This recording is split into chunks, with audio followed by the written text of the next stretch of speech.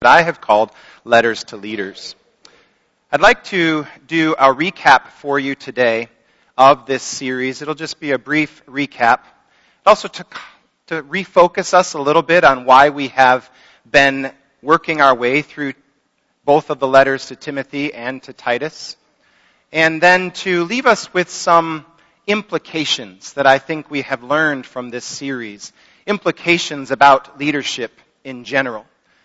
So for those of you that haven't been here, we have been working our way through 1st and 2nd Timothy and Titus. These are letters that Paul wrote to two young leaders.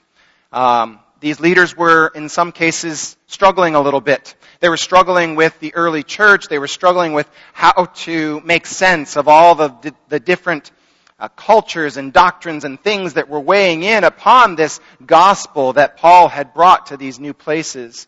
And Paul, in his concern for these leaders, wrote these letters to encourage them and challenge them and kind of focus them on what it meant to lead this early Christian movement. But maybe you've noticed, by application over the course of this summer, we have very intentionally, myself and those who have brought messages to you over the summer, said that these letters are also applicable to you and I.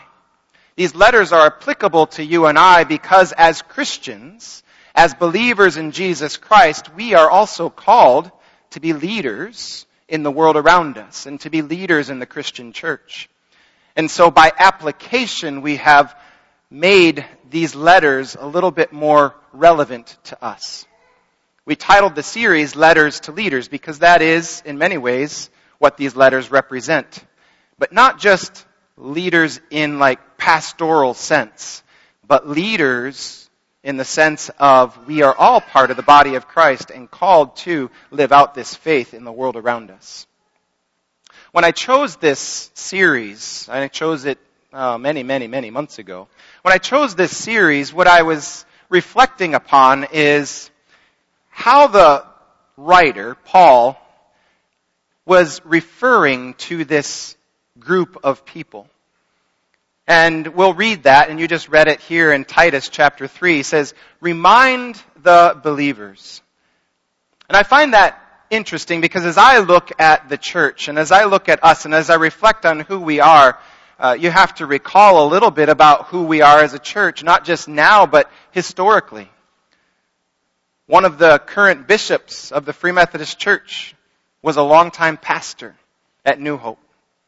We have superintendents right now serving in the Free Methodist Church who were pastors here at New Hope. We have longtime directors of area missions and evangelism and outreach that founded this particular church. We have a history of leadership. We have many individuals right now in this congregation who are serving on conference boards and serving as delegates and other things in the broader Free Methodist Church. And we have missionaries, I mentioned to you earlier, Randy and Sandy and others who are going to be going to Rwanda in just a couple of weeks. This church is a church filled with leaders, with leadership potential, and historically has been founded to raise up leaders. And so when I was thinking about a series that we could preach over the summer, we could teach a little bit over the summer, it was geared to a church full of believers and a church full of leaders. Not every sermon series is always geared to you as believers and leaders. Some series, and we're going to be entering into one here in the fall, are a little bit more geared towards those who are coming up behind, who are kind of trying to figure their way out in this life of faith and trying to search out what does it really mean to be a person of faith. And so some series are geared a little different, but not this particular one. And so as we enter into this particular passage this morning, I want you to be thinking that Paul could be writing to you. Let's just go back to Titus chapter 3, verse 1, if you're following along. Titus chapter 3, verse 1. And before I do that, let me just put this thought in your mind as we conclude our series today. With Christ, you are equipped to always do what is good. Remember that. With Christ. Now, when I first wrote that statement down, I didn't have the with Christ part. because I was reading these and it was talking about doing good. I was reading these verses and as I wrote it down and as I was reflecting, I was like, no, this isn't just some self-help kind of stuff. This isn't just that you in and of yourselves are good. It's that with Christ, you have the power as a believer to do good, whatever is good in this world around you. And so let's remember that as we're walking through these verses today. Let me start with verse 1. It says of chapter 3, remind the believers to submit to the government and its officers. They should be obedient, always ready to do what is good. This is Paul talking to Titus, reminding him about what and how the believers should live. Now, interestingly enough, if you were to go back to chapter 1 and read in verse 12, you would have a picture of what Paul might have had in his mind about who the Cretans were. Titus was sent to Crete. And in chapter 1, verse 12, if you want to flip back over there, it says, even their own men, a prophet from Crete, has said about them, the people of Crete are all liars, cruel animals, and lazy gluttons. That's not a picture of conformity, is it? That's not a picture of encouragement, is it? That's probably what Paul had in his mind, and he didn't have to say it. He said, one of your own people said that about you. So I'm just quoting what your own people said, but that's a nice way of saying they weren't really conforming. They weren't a conformist group. And Paul is writing here in the first verse of chapter 3, he says, remind the believers, they're to be different. Believers are called to be different. They're called to be law-abiding and obedient citizens, respecting the laws and respecting the local government. And then he says also that they are always ready to do what is good. Now what's interesting about that phrase, always ready to do what is good, is it's both a challenge, it sets forth what we're supposed to do, but it also sets forth a limitation for us. We're always called to do what is good. But you can also read into that and say we're always called to only do what is good. Notice the difference? We're always called to do good. That is a challenge for every one of us, that we live in the world, and as we have opportunity, we should do good in the world. But there are times when what's going on around us demands a different kind of witness. There are times when things are going on all around us, when we might be called to, as Peter said in the book of Acts, to obey God rather than men. Let's not forget the whole picture of Scripture. As Paul is writing to the people, as he's writing to you and I as believers, we are called to always do what is good, but to only do what is good. Amen? And so sometimes there are things, and we have seen these things happen throughout our history in this country, that there are some things that are happening all around us, culturally speaking and otherwise, where we must stand up and take a stand that is sometimes countercultural or sometimes against what those in our spheres of influence are doing, and sometimes even what the government says is right. It made me think this week of what we do right here at New Hope through our immigration legal services. Patty Welch is working through the ILS, our immigration legal services, and she is bound by the government to do things a certain way, and there is a massive process involved in helping our families gain status, civil status within our country. There's a massive process that's involved in that. And then another process for uniting families. And the whole immigration thing is near and dear to our hearts. But if you were to talk with Patty, if you were to have a conversation with Patty, as much as she's bound by the laws, she's also extremely frustrated by the laws, as some of you are as well. The immigration system in our country is broken. And there are people, if you would look down at the border, there are kids separated from their children, and there are things going on in the medical care being withheld from people in the immigration detention centers, and there are new laws for merit-based civil status and gaining access and immigration status. And it's all changing so fast, and it's hurting. It's putting undue pressure. It's what we might call oppressive to the people that are trying to work through those systems. And we are on the front lines. We see that.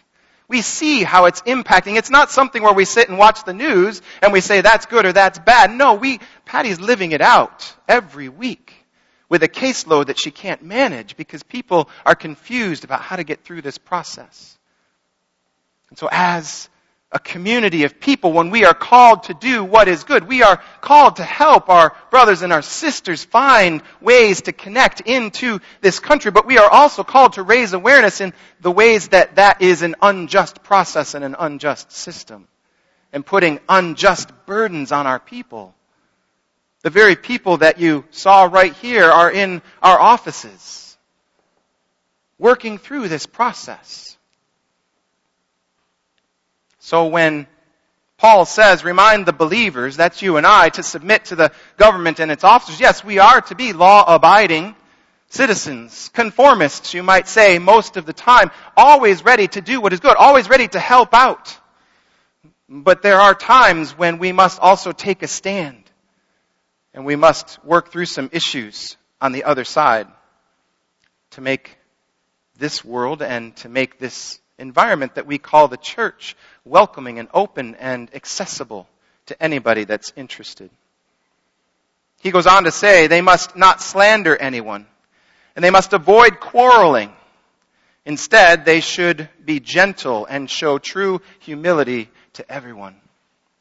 As believers, we approach the process maybe a little differently. We don't get into endless debates. That was one of the things, if you read through the letters to Timothy and to Titus, he said, don't get into these endless debates about genealogies and all the laws and the customs and all that stuff. He just reminded repeatedly Timothy and Titus, don't get sucked into all the distractions. Don't get sucked into all of that stuff. Keep your eyes focused on Jesus Christ, the message on Jesus Christ and what He's done for the people. Preach that message, and as a result of that message, go out and do what is good. That's the message that he's leaving with Titus and with Timothy. Let's go out and let's do what is good. He gives us the reason, if you look here in verse 3. Once, now he's talking to Titus, and he's reminding Titus, once we too were foolish and disobedient. We were misled and we became slaves to many lusts and pleasures. Our lives were full of envy and we hated each other. That was some of our stories. That's just the story of humanity. That's the story since Adam in the rebellion in the garden, Adam and Eve, and that sense that I know better, I can be like God, or that's the sense that has been carried all the way through history. Once you and I were like that too. So it's not that as if we go around like looking down on people and saying, oh, we're better than you. Right? No, we go through this life remembering where we've come from. We go through this life remembering that we were once in a lowly estate and God reached down to us as well. God's mercy, God's grace was necessary and sufficient to draw us into a right relationship with Him. Verse 4, but when God our Savior revealed His kindness and love, His kindness and His love, He saved us. Not because of the righteous things we had done. That's a reminder for all of us. Our righteousness isn't due to anything that you and I do. Our righteousness, in another passage, Paul says, is as filthy rags. Like, if you're looking to yourself and you're going to God and you're entering into the king's court and you're saying to yourself, God, I'm here and I'm presenting myself. God's not thinking that that's necessary. That He did it for you. He came to you. He condescended because there was no way to have that relationship with Him. He revealed His kindness and love. He saved us, not because of the righteous things we had done, but because of His mercy. He washed away our sins, giving us a new birth and a new life through the Holy Spirit. He washed away. For any student of Scripture, you should be careful there. That's not necessarily a reference to baptism. We don't believe that your sins are washed away in baptism. We believe that baptism is a symbol and something that happens after all of that has occurred, that the Holy Spirit has come into you and changed you and transformed your life, and you've given your life to Christ, and you enter into the water and are raised again as a symbol of the transformation that has occurred in your life. So when it says here, He washed away, He's not talking about baptism. He is talking about washing all that stuff away, the work, the inward regenerating work of the Holy Spirit is at work there. He generously poured out the Spirit upon us through Jesus Christ our Savior. Generously. He gave it freely. The gift of the Holy Spirit is available to every one of us to go out and to do good things. Because of His grace, He declared us righteous. Because of His grace. Because of His grace. Not by anything that you have done, but because of His grace, He has declared us righteous and gave us confidence that we will inherit eternal life. That's the work of Jesus Christ. That, verses 4 through 7 in the Greek, is one long sentence. It is a picture of the story of salvation. It is a picture of the declaration of what God has done for you and I. Through His Son, Jesus Christ. And he's reminding Titus to remind you and I, the believers, that this is what we are called to. We are called to live in the world with the recognition of what Jesus Christ has done for us. And then he goes on in verse 8 to say this. This is a trustworthy saying. And I want you to insist on these teachings. It's a trustworthy saying. I want you to insist on these teachings so that all who trust in God will devote themselves to doing good. Why all of this? Why that saying? Why do we recognize and remember and recall what Jesus has done for us? So that you can go out and do good. Do all the good that you can and do only what's good. These teachings are good and beneficial for everyone. You and me and anyone that you encounter, these teachings are beneficial and available to everyone. That's a good word. Amen? I want to just briefly review with you a few other verses that call us to this good, these actions that are good, this life of good.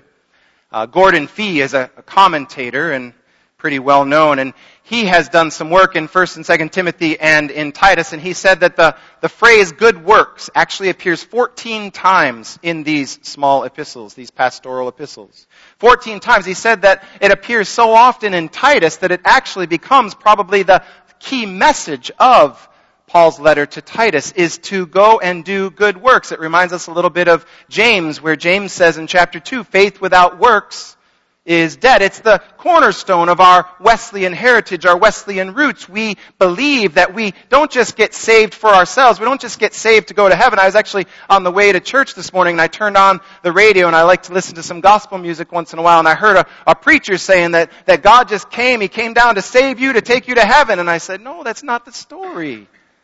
He doesn't just come to take us out of this life. He comes to transform us, to change us so that we can transform this world because His kingdom has come. His will be done here and now. So the world that is being changed is here and now, not some future world. Yes, it will all be changed someday, but we are not just called and plucked away. We are called to be transformed in the here and now. Let's just review some of these verses together. Paul's exhortations, let's go back to Titus chapter 2, verse 14. He gave His life to free us from every kind of sin, to cleanse us, and to make us His very own people, totally committed to doing good deeds. Couldn't be more clear. That is a divine purpose. Titus 3:1b, we've already read it. They should be obedient, always ready to do what is good. And notice he puts there gently and with humility. Because it's easy to go and bash people over the head with your goodness. It's a lot harder to be gentle and humble and engage people on their terms. Because they might not know all of the reasons behind your motivations. Titus 3:8, we just read it again. All who trust in God will devote themselves to doing good. Our motivation, our purpose. 2 Timothy 3:17, and we heard about this from Olivier many, many weeks ago. It says, all Scripture becomes the foundation for truth. It teaches us to do what is right. God uses it to equip His people to do every good work. All the Scripture is useful to train you and teach you to do good things, to do good works. And I just had to give a little plug for where we're going next week. Next week we start a new sermon series. It's called Masterpiece in Progress. We're going to be working our way through Paul's letter to the Ephesians, and we're going to be looking at how Paul was encouraging the Ephesians for how to reconnect and love and refocus on their relationship with Jesus Christ and the wonderful relationship that can be had when we see ourselves through Christ, and not necessarily as we always see ourselves, which is sometimes we're a little harder on ourselves, right? But what does Paul say in Ephesians 2:10? He says, for we are God's masterpiece. Amen? Our sermon series, Masterpiece in Progress. We are God's masterpiece. He has created us anew in Christ Jesus so that we can do the good things He planned for us to do long ago. I want to reiterate for you, and remind you, that today you are a Christian leader. You are all Christian leaders. If you are a believer in Jesus Christ, you have the power in and from the Holy Spirit, a power that transcends any power that the world can conjure up. This is a power through the Holy Spirit that gives God authority over all that we see. And He has delegated that authority to you and to me, to be partners with Him, to be stewards of His great creation. We must believe this. It's hard sometimes to believe this. It's hard to believe this about ourselves. And if anybody has struggles, if they go through the negative self-talk, come and talk to me.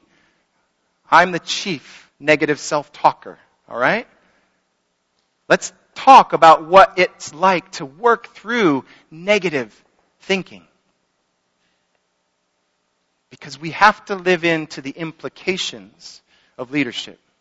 The implications of leadership. And that's where I want to turn for just a couple of minutes. These are some things that I've been thinking as I close out this series. These are some things that I want us as believers to take away. I'm just calling them leadership implications. And the first one is this: leadership is not the same as coercion.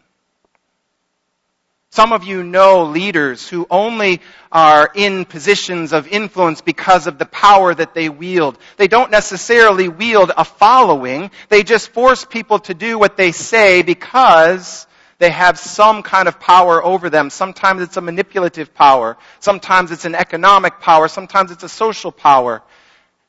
And some things are coming to your minds right now of what fits that bill. But that's not leadership. Leadership is not coercion. And I don't want you to leave this series thinking that somehow the power, we talk about the power of the Holy Spirit, that the power of the Holy Spirit is meant to coerce change. We only need to look at Jesus and His example. Jesus didn't go around coercing change. He lived humbly. He served. His heart of compassion poured out in service to others. He brought healing. He changed lives. He transformed the world around Him. But it was through His compassion, His love, His grace, His mercy that He attracted a following. He never forced anybody to follow Him. He simply presented truth and love in a way that was so gracious and so meek and so mild and so compelling that people were attracted to Him, whether they agreed with Him or not. So don't equate leadership with coercion. The second implication is this: God is all-powerful, self-contained, and completely able. Can I get an amen to that one? Amen. As a leader, one of the things that I note is that Jesus never appealed to anybody else for help. Jesus went around believing that He, in and of Himself, was enough to bring about the change that people needed. That's powerful. That's powerful. He only asked them to pray for the leaders. Paul only asked Titus and Timothy to pray for the leaders, because the change that needed to happen was possible because of who Jesus Christ was. So we pray. We pray believing that Jesus Christ is enough. We pray believing that His kingdom has come. His will is being done on earth as it is in heaven. We pray believing that God is able. Amen? And I ask the question, do you believe that? Do you believe that? Where in our church do we not see the evidence of His power at work? Where in our church are we flagging and looking out to the world for ways to help the people that are right here that we could help ourselves? Where is God's power not on display?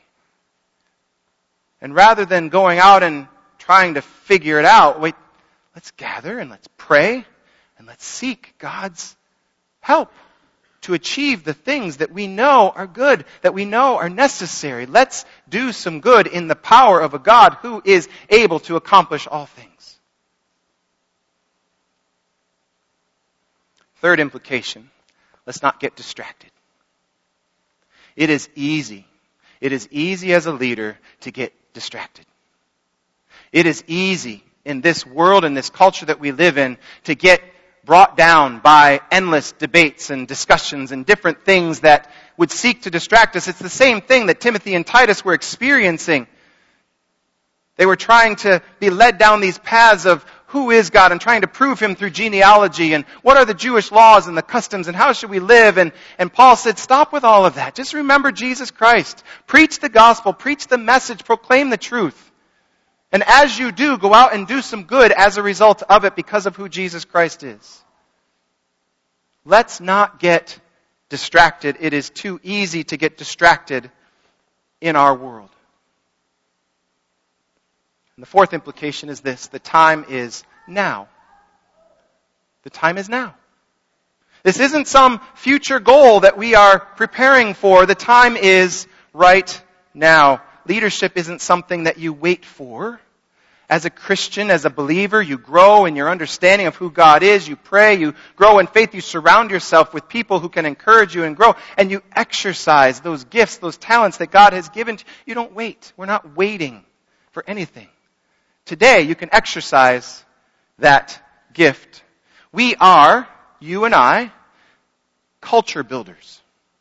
That's what God made us to be. He made us in His image, and He put us on this earth to both populate it, but also to steward it. And as such, we are the culture builders. The whole story of Scripture from the beginning to the end is one of a garden to a city. And guess what happens in the journey? Culture gets built. That's you and I. We are the people working to transform what God started with His help as stewards in that journey. So that's what we are called as leaders to live out. Here's a quote by Dallas Willard. Some of you know he's one of my favorite authors and theologians and philosophers. And I quote a version of this to many of you. You've heard me say it, so I'm just going to say it for everybody this morning. He says in his book, Divine Conspiracy, do the next right thing you know you ought to do. How do you know what God's will is? You don't necessarily have the picture of the future, but you know that this is what God's calling us to do. This is what He's telling Titus to do and Timothy. Go out and do good. And Willard says, do the next right thing that you know you ought to do. Nothing will drive you into the kingdom of God like trying to do the next thing that is right. Because you will need help. And you will get it. Because that's where God is. You want to encounter God. You want to know His will. Go out and do what is right. Do what is good. And when you run into struggles, pray. Ask Him to help you and He will meet you there. Those are the implications for me. You probably could come up with several others because you are leaders. You are believers. And there are several others. And I encourage you to keep thinking through these letters. I'd like to leave us today with some next steps. These are just a few. You might have some already in your mind, but these are some next steps for us as I think we close out this series. The first one is tell the story. And when I say tell the story, I'm talking about becoming His witness. Tell His story and tell your story. Tell His story. It's a good story to tell. Amen? But your witness to that story is also powerful. Why do you follow that story? What makes it so significant? Why should somebody else be connected to that story? You need to share why you're connected to that story. So tell the story. Tell His story and tell your story. Find somebody to do that with between now and next week. Spend some time sharing your stories. Building community. The second one is stand up for truth. Stand up for truth. Not just gospel truth, but what you know to be right. What you believe to be right. Stand up for truth. Because as Christians in a world that is just all over the map with what we believe and what we think and how we're living, in a world that's all over the map, we have to stand for what God says to stand for. So stand up for truth as leaders. That's what leaders do. They don't shrink when the going gets tough. And I can tell you, there have been times I want to just hide. My escape mechanism is I just want to go to sleep. That's me. You know that one? Yeah. Some people know that one. It's just too much. And I just want to go to sleep. I just want to escape it all. But we can't. We have to stand up for truth. We have to live in the world that we have been placed. The third one is to serve others. Serve. Serve through your church. Leaders, believers, serve through your church. Serve in your community. Serve in your family. There are many different ways to serve in the world around you. If you need a way to plug into this church, I can give you a dozen right off the top of my head. If you need a way to plug into your community, I can give you ideas to plug into your community, from neighborhood associations to marches to walks to whatever it is. Plug into your community and serve your family. Do the dishes. Make your bed, kids. Serve your family. It's not hard to find ways to do what is good in the world around us. And it doesn't have to be a grand social change movement. Maybe one of you will be the next Martin Luther King or Billy Graham or whoever it is. That's something to aspire to. Fantastic. But most of us will just be sons and daughters and husbands and wives and friends and uncles and aunts, and that's good enough. Do good in those settings. Let's do some good.